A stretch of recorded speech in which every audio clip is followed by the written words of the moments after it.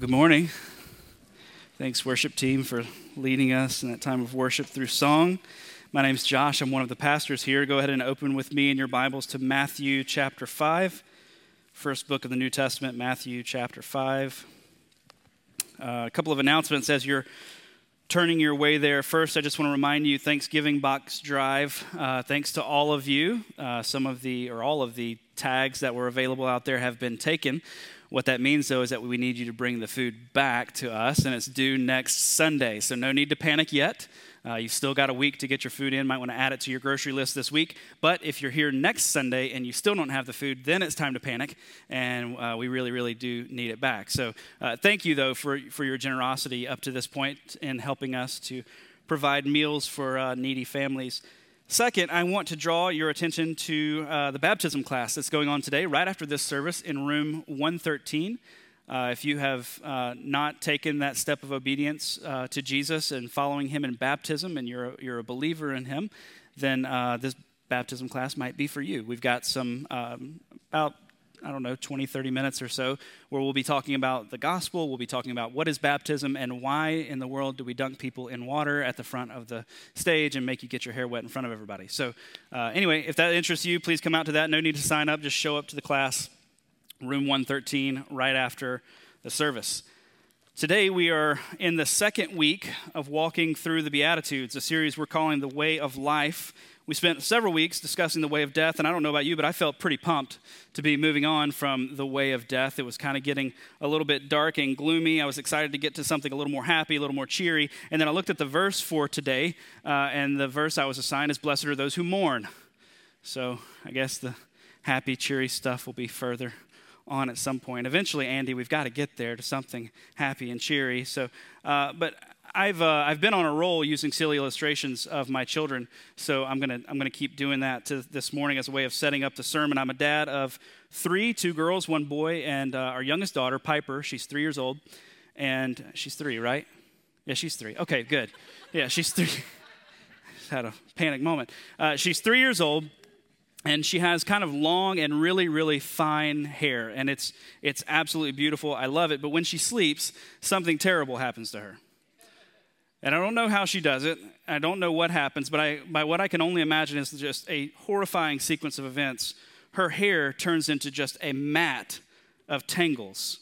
It's like a knitted blanket when she wakes up in the morning, attached to the back of her head. I mean, it's just one big giant knot right here in the back, and I didn't know that was a thing until I started having daughters. So we have to spend a ton of time in the morning with this stuff called detangler. Anybody know what detangler is? I didn't.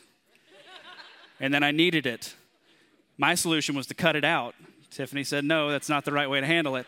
So we get the detangler, we soak her hair in this stuff, and then we take this special brush and we kind of pick away at the rat's nest, her hair, until we finally get it all the way out. And what that detangler does is it makes it easier to sort of get her hair out of this matted up knot. You might ask, what in the world does detangler have to do with the Beatitudes? Well, at the risk of reaching a little too far for a sermon illustration, the Beatitudes work like a detangler for your soul. The vices that we've looked at over the last couple of weeks have this warping and twisting, tangling effect on your life. These patterns of behavior become so deeply ingrained in us that they shift our desires, they distort our outlook on life, and they contort us into their image, and they leave us sort of seemingly hopeless and tangled in a mess. They're a poison that leads us down the way of death, and the Beatitudes are the antidote. The Beatitudes repair what has gotten all tangled up. They seep down into our hearts and they begin to undo the damage that sin has done. The Beatitudes invite us into a new way of living, a way that is aligned with Jesus and his kingdom. And as we take on and live out the Beatitudes, we reject that old way of death that we used to live in, and we live in the way of life. We walk in the way of life. Once we begin to follow Jesus, we are made members of his family, citizens of a new kingdom, and with our new kingdom citizenship comes a new way of living. Now, the way of living Jesus spells out here is very counterintuitive. It goes totally against the grain of our world and its values. So we're taking the next several weeks to sort of soak in them and allow them to undo the damage that sin has done and hopefully help us to realign our values according to the values of the kingdom of God. So let's begin by reading Matthew chapter 5. We're going to read the whole passage, but then we're just going to focus in on one verse. Seeing the crowds, he went up on the mountain, and when he sat down, his disciples came to him. And he opened his mouth and he taught them, saying, Blessed are the poor in spirit, for theirs is the kingdom of heaven. Blessed are those who mourn, for they shall be comforted. Blessed are the meek, for they shall inherit the earth. Blessed are those who hunger and thirst for righteousness, for they shall be satisfied. Blessed are the merciful, for they shall receive mercy. Blessed are the pure in heart, for they shall see God. Blessed are the peacemakers, for they shall be called sons of God. Blessed are those who are persecuted for righteousness' sake, for theirs is the kingdom of heaven. Blessed are you when others revile you and persecute you and utter all kinds of evil against you falsely on my account. Rejoice and be glad, for your reward is great in heaven, for so they persecuted the prophets who were before you. Last week we looked at the very first beatitude. Blessed are the poor in spirit, for theirs is the kingdom of heaven. So blessed are those who look at their lives and realize just how morally bankrupt they actually are apart from God. Just how deep their spiritual need is, how entangled with sin they really are. And today we look at the very next verse. Blessed are those who mourn, for they shall be comforted. Those who would live as kingdom people, following after Jesus, will mourn in this life. And the kind of mourning that Jesus is talking about here is one of the ways that he begins to undo the impact of sin in our life. This kind of mourning is one of the ways that the Spirit of God uses to work in us to align us with his kingdom. 4 simple questions are going to guide our time today along those lines. It's a very short verse, so really simple sermon outline. First, what does Jesus mean by blessed? Like, what is he talking about? Second, what kind of mourning is blessed? Is it just general mourning? Like if you're sad, then you're blessed by God and automatically you're in the kingdom? Number 3, how does mourning transform us? How does that mourning that happens to us or in us, how does that align us with the kingdom? How does that make us a new kind of people? And then number 4, how are those who mourn comforted? So let's tackle the first question first. What does Jesus mean by blessed? Now, we won't spend a ton of time here. Gary did a wonderful job last week sort of laying this out for us, but I don't want us to forget what Jesus is saying. I don't want to just glance over that word, so we're going to take another look at it. That word blessed is thrown around a lot today. You may say, I'm blessed with a good job, meaning that you have a career that provides well for you or for your family. We might say it's a blessed day outside, meaning the weather is beautiful. November in Wisconsin. We might say a blessing over our food, meaning that we give thanks to God for his provision of our meal. In the South, you guys might say this here too, people will often say, oh, bless their heart. Y'all say that here? No? Okay. Well, let me tell you, if you ever go to the South, it sounds really good, but it's not. Okay? Oh, bless their heart is a really kind way of someone to say about another person, oh, they're kind of dumb. Okay? That's what bless their heart means. It means, oh, they're kind of dumb. It means, God, we need you to intervene in this person's life because they ain't going to make it through life without you. Like they just can't do it. They can't do life. So it's not a good thing. The Greek word translated as blessed is that word makarios. Some translations render it as happy instead of blessed. And the word can mean happy, but I think Jesus is saying a little bit more here. As John Stott said, happiness is a subjective state where Jesus is making an objective judgment about these people. He is declaring not what they may feel like, but what God thinks of them.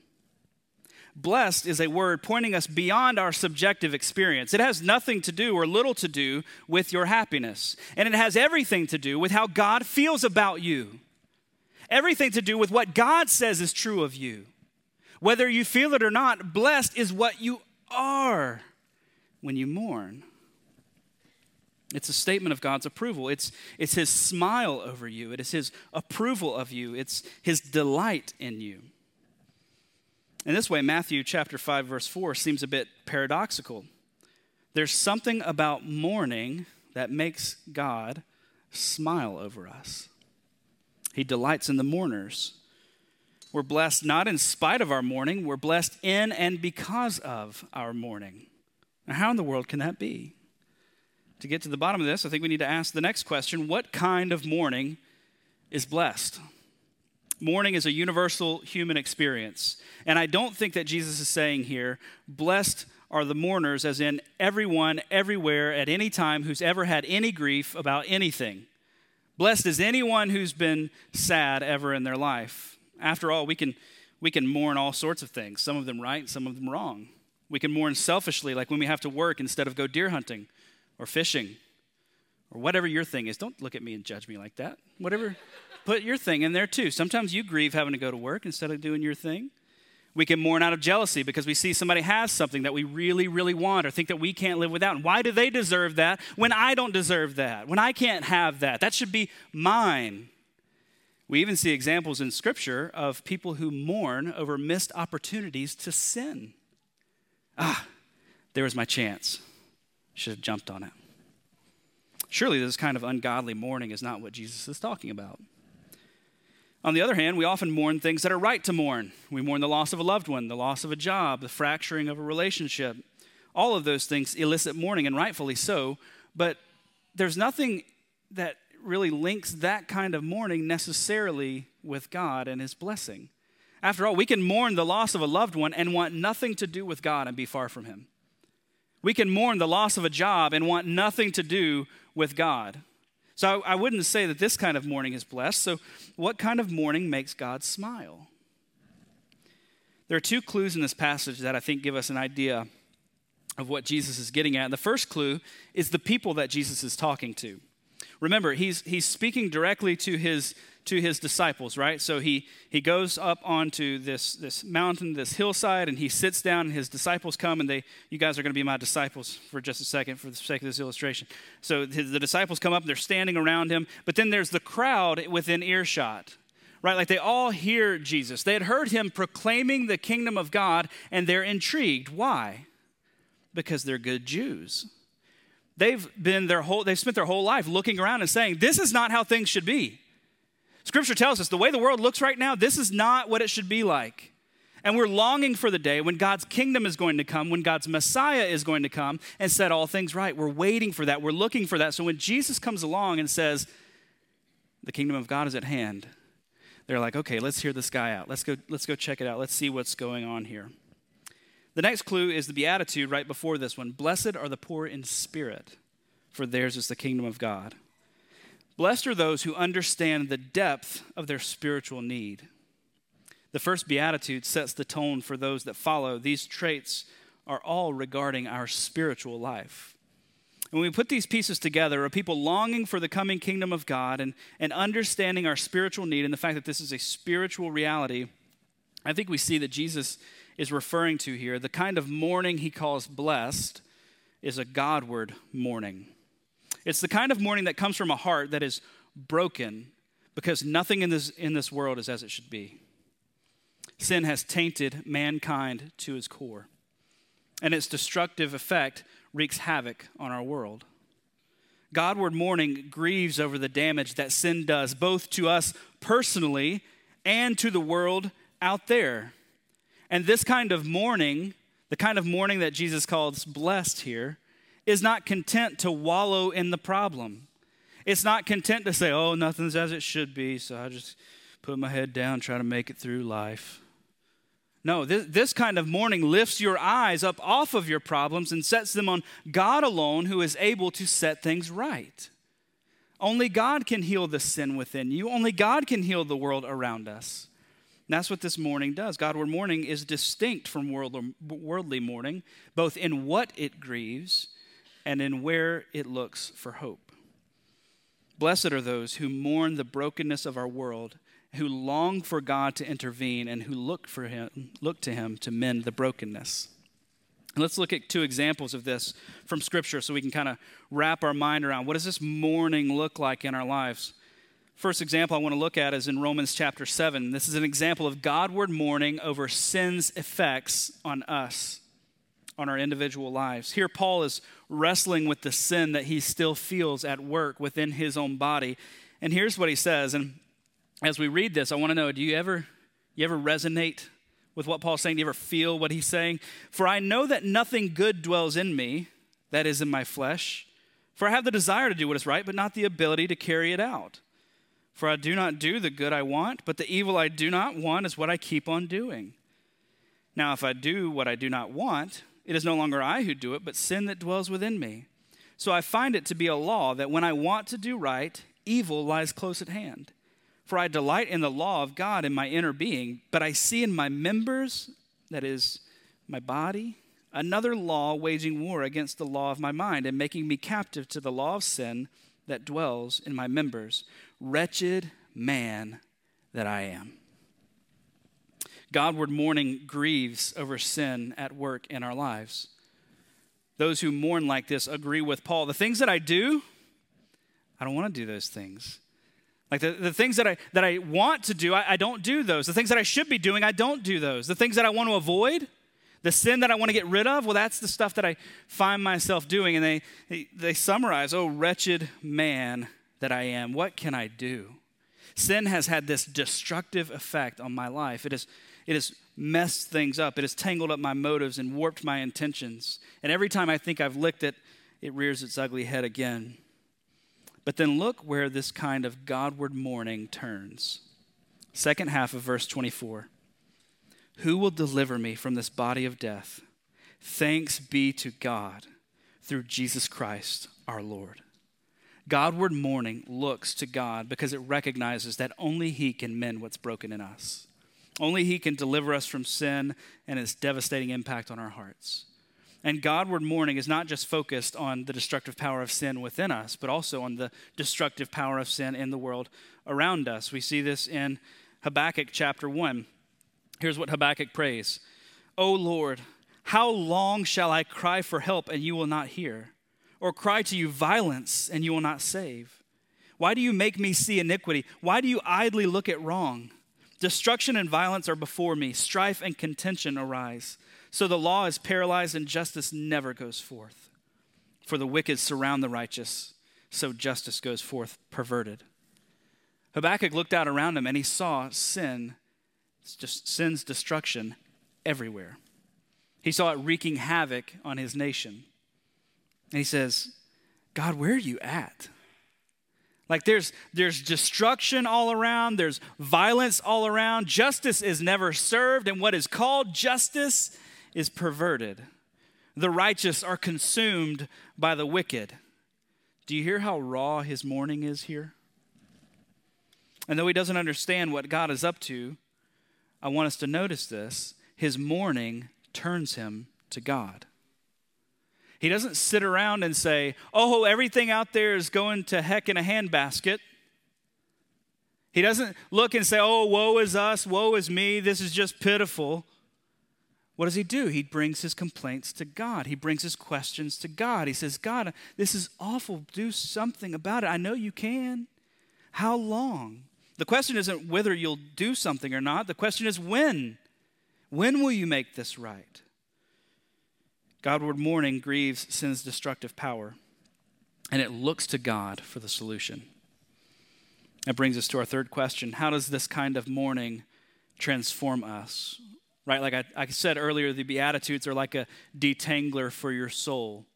Well, how does this kind of Godward mourning detangle and undo the damage that sin has done in our lives? First, it brings us to repentance. 2 Corinthians 7:10 says, godly sorrow brings repentance that leads to salvation and leaves no regret. But worldly sorrow brings death. When we really come to grips with the depths of our own sinfulness, and when we see it as God sees it, when it breaks our hearts, we are moved to repentance. We decisively denounce sin. We commit to turn from it and to God. We no longer want the sin in our life that at one time felt good, but we're sick and tired of its destructive impact on our lives. We're sick and tired of what it's doing to our relationships. We're sick and tired of what it's doing to our heart. We're sick and tired of what we see it doing around us. And so we say, God, I don't want that. I'm turning away from that. I'm going to turn to you. That's what a Godward mourning does. It says, I'm done with this. I'm turning to you. Not only does Godward mourning bring us to repentance, it also prompts us to pray. Like Habakkuk, when we see sin in our world, we turn to God and we ask, God, how long? How long are you going to let this go on? When are you going to step in and intervene? When are you going to do something about this? We need you to set this right. We can come up with 10,000 ways of fixing the problems that we see in this world. But if God does not intervene, we have nothing. So God, when will you intervene? When will you work? God's blessing is on those who recognize and mourn the devastating and destructive power of sin in their own lives and turn to him in repentance. And his blessing is on those who grieve sin in the world and longingly pray for him to make all things right. And God is pleased to use our prayer and repentance to transform us. A life of Godward mourning that is a life of prayer, a life of repentance, aligns us with the heart of God. You spend time praying over the sin that you see around you, and you spend time in repentance over the sin in your own life, the Holy Spirit uses that to align your values now with the kingdom of God and its values. It takes it and it detangles the impact of sin in your life, the mess that it has created in your heart. And it cries out to God to untangle the mess and fix the world. And through all of this, the Spirit of God conforms us more and more and more to the image of Christ. And here's some really, really good news. According to Jesus, those who mourn like this will be comforted. Those who look to him as the solution will one day realize the solution. One day we will see God act decisively. So how are the mourning comforted? Matthew 5 doesn't tell us. It just kind of gives us a statement. Blessed are those who mourn, for they will be comforted. But the rest of Scripture fills in the gaps for us. And I want to point out just 3 ways that God comforts us as Godward mourners. First, we're comforted by God's pardon. As we saw in 2 Corinthians chapter 7, Godward mourning over our own sin leads us to repentance. And all who come to him in repentance, who reject sin and turn to him, will be forgiven. 1 John 1:9 says, if we confess our sins, he is faithful and just to forgive us our sins and to cleanse us from all unrighteousness. Though sin's destructive power in our lives causes great grief, we have this promise: if we will turn, if we will see the sin in our life and call it what it is, if we will bring that then to God and ask for his forgiveness and decide to turn away from that, he will certainly forgive us and cleanse us from all unrighteousness. For believers, to grieve over our sin before God is to enjoy his forgiveness. He's not slow to forgive us. He's eager. Like the father of the prodigal son. You remember that story? The prodigal son goes to his dad and he says, hey, Dad, I know you're alive, but I'd kind of rather you not be, and I'd like my inheritance from you right now. So the dad says, fine. He takes his inheritance. He goes and he spends it on partying, and he ends up eating food out of a pig trough, basically. And he kind of comes to his senses and he says, wait a second. My dad's servants live better than I'm living right now. I'll go back to him and I'll tell him, look, Dad, I'm not worthy to be called your son anymore. I'll just come back as a servant. And he goes back, and what does his father do? He comes back and he's sulking, and his father stands there with his arms crossed, and he says, nope, get to work. Is that what he does? It's not what he does. What does he do? He sees his son coming, and he runs out to him, and he embraces him. He puts his coat on him. He puts rings on his fingers. He throws a party for him. That's a picture of God's love for us when we return to him. That's a picture of God's care for us, of his eagerness to forgive us, of his longing for us to come back to him. Though we will always wrestle with sin in this life, though we will always battle that temptation to sin, he's eager to forgive us. And we can say with Paul, because of that, wretched man that I am, who will deliver me from this body of death? Praise be to God. Thanks be to God through Jesus Christ, our Lord. The next way Godward mourners are comforted is by God's presence. Psalm 34, verses 17 and 18. When the righteous cry for help, the Lord hears and delivers them out of all their troubles. The Lord is near to the brokenhearted and saves the crushed in spirit. When we grieve over sin's destructive power in our own lives and in the world around us, we are assured from Scripture that God is especially near to us in that moment. In the words of Kent Hughes, God's comfort is always relational. It comes in the form of his divine companionship. He is our ally. He personally binds up our sorrows and consoles us. We don't have to fear mourning over sin. I don't think anybody in here is just like, mourning feels good. I love grief. But we don't have to fear it, because when we mourn, God says, I'm right there with you. I'm right there near to you. I'm here to bring comfort to you. He's given us his Holy Spirit to give us joy, to provide us peace, to help us endure, to strengthen our faith, to surround us with God's love, and most importantly, to remind us of our hope. And toward that end, Godward mourners are comforted by God's promise. Revelation chapter 21, John gets this vision of the end of the age when Christ finally returns. Here's what he sees. Then I saw a new heaven and a new earth, for the first heaven and first earth had passed away, and the sea was no more. And I saw the holy city, New Jerusalem, coming down out of heaven from God, prepared as a bride adorned for her husband.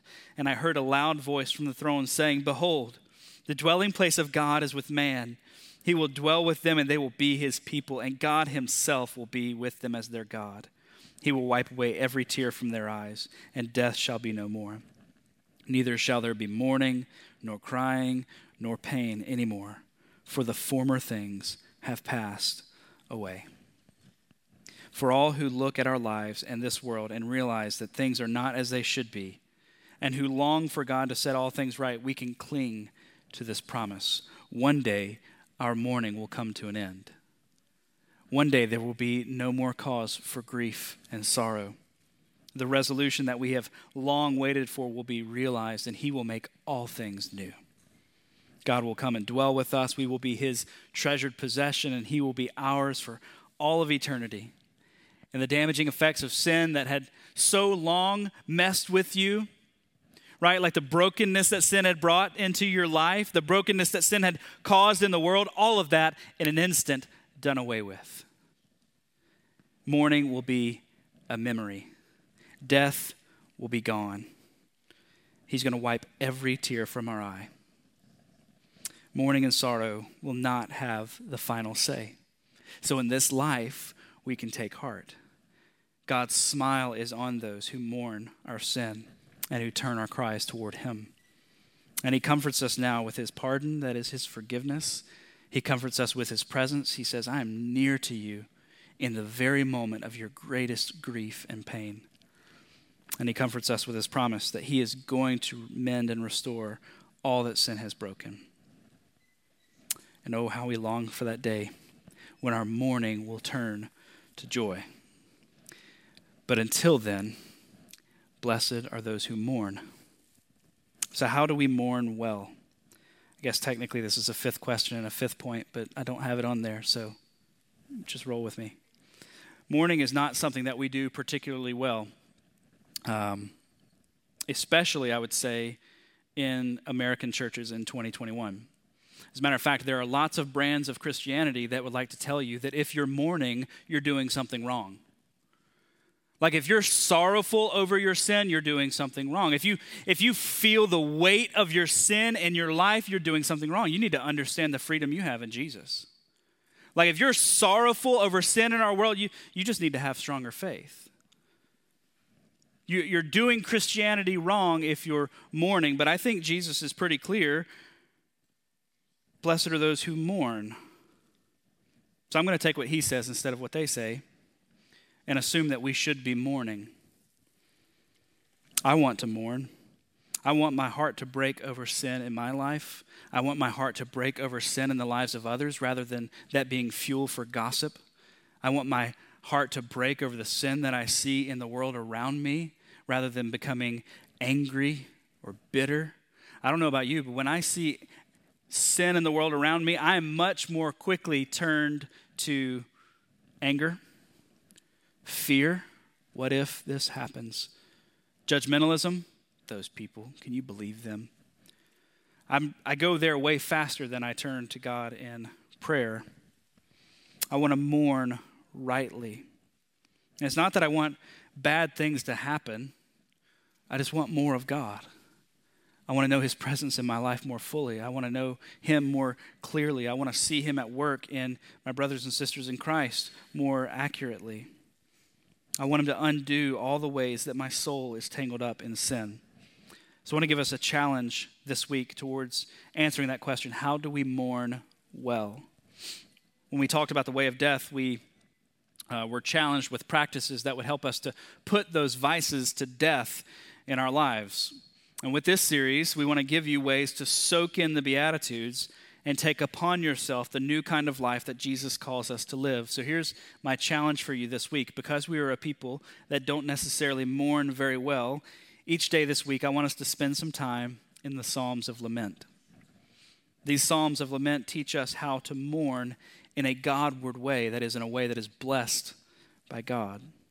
And if you'd rather just Google Psalms of Lament, you can find a bunch of them. That's great. If you don't know where to start, here are my suggestions. You can do them in any order.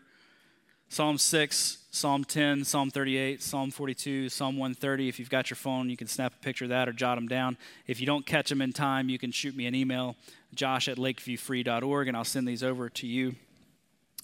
Just take one of these each day, spend time meditating on God's word, and pray through the text. Read them slowly, read them thoughtfully, and then offer them back to God in prayer. And allow him to open your heart to really mourn. And if you don't feel it, ask him.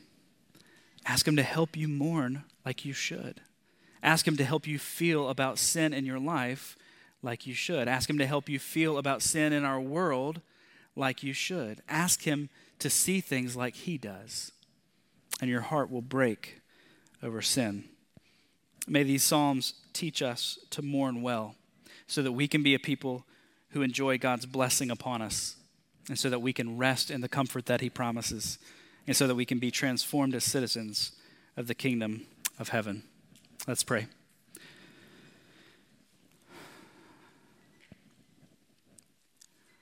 Lord, as mourners, you call us blessed. May we know your smile on us because of the way we grieve sin in our lives, because of the way we grieve sin in the world.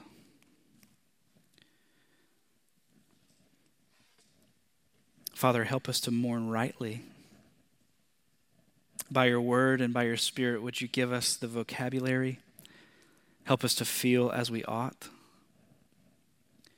Lord, thank you that when we mourn, we're assured of your comfort. We're assured of your forgiveness as we repent of sin. We're assured of your presence that is near to us in the very moment of our deepest pain. And we're assured of your promise that one day you're going to come back and you're going to set all things right. You're going to do away with all the things that caused us weeping and mourning in this life. Lord, help us to long for that day. And in the meantime, help us to mourn well so that we can enjoy your blessing on us. We pray this in Christ's name. Amen. All right, that's the conclusion of our service. If you have any questions about those Psalms of Lament, please let me know. Like I said, if you didn't catch them, shoot me an email, josh@lakeviewfree.org, and I'll send them over to you so that we can pray these Psalms of Lament together and learn to mourn well. Go in peace.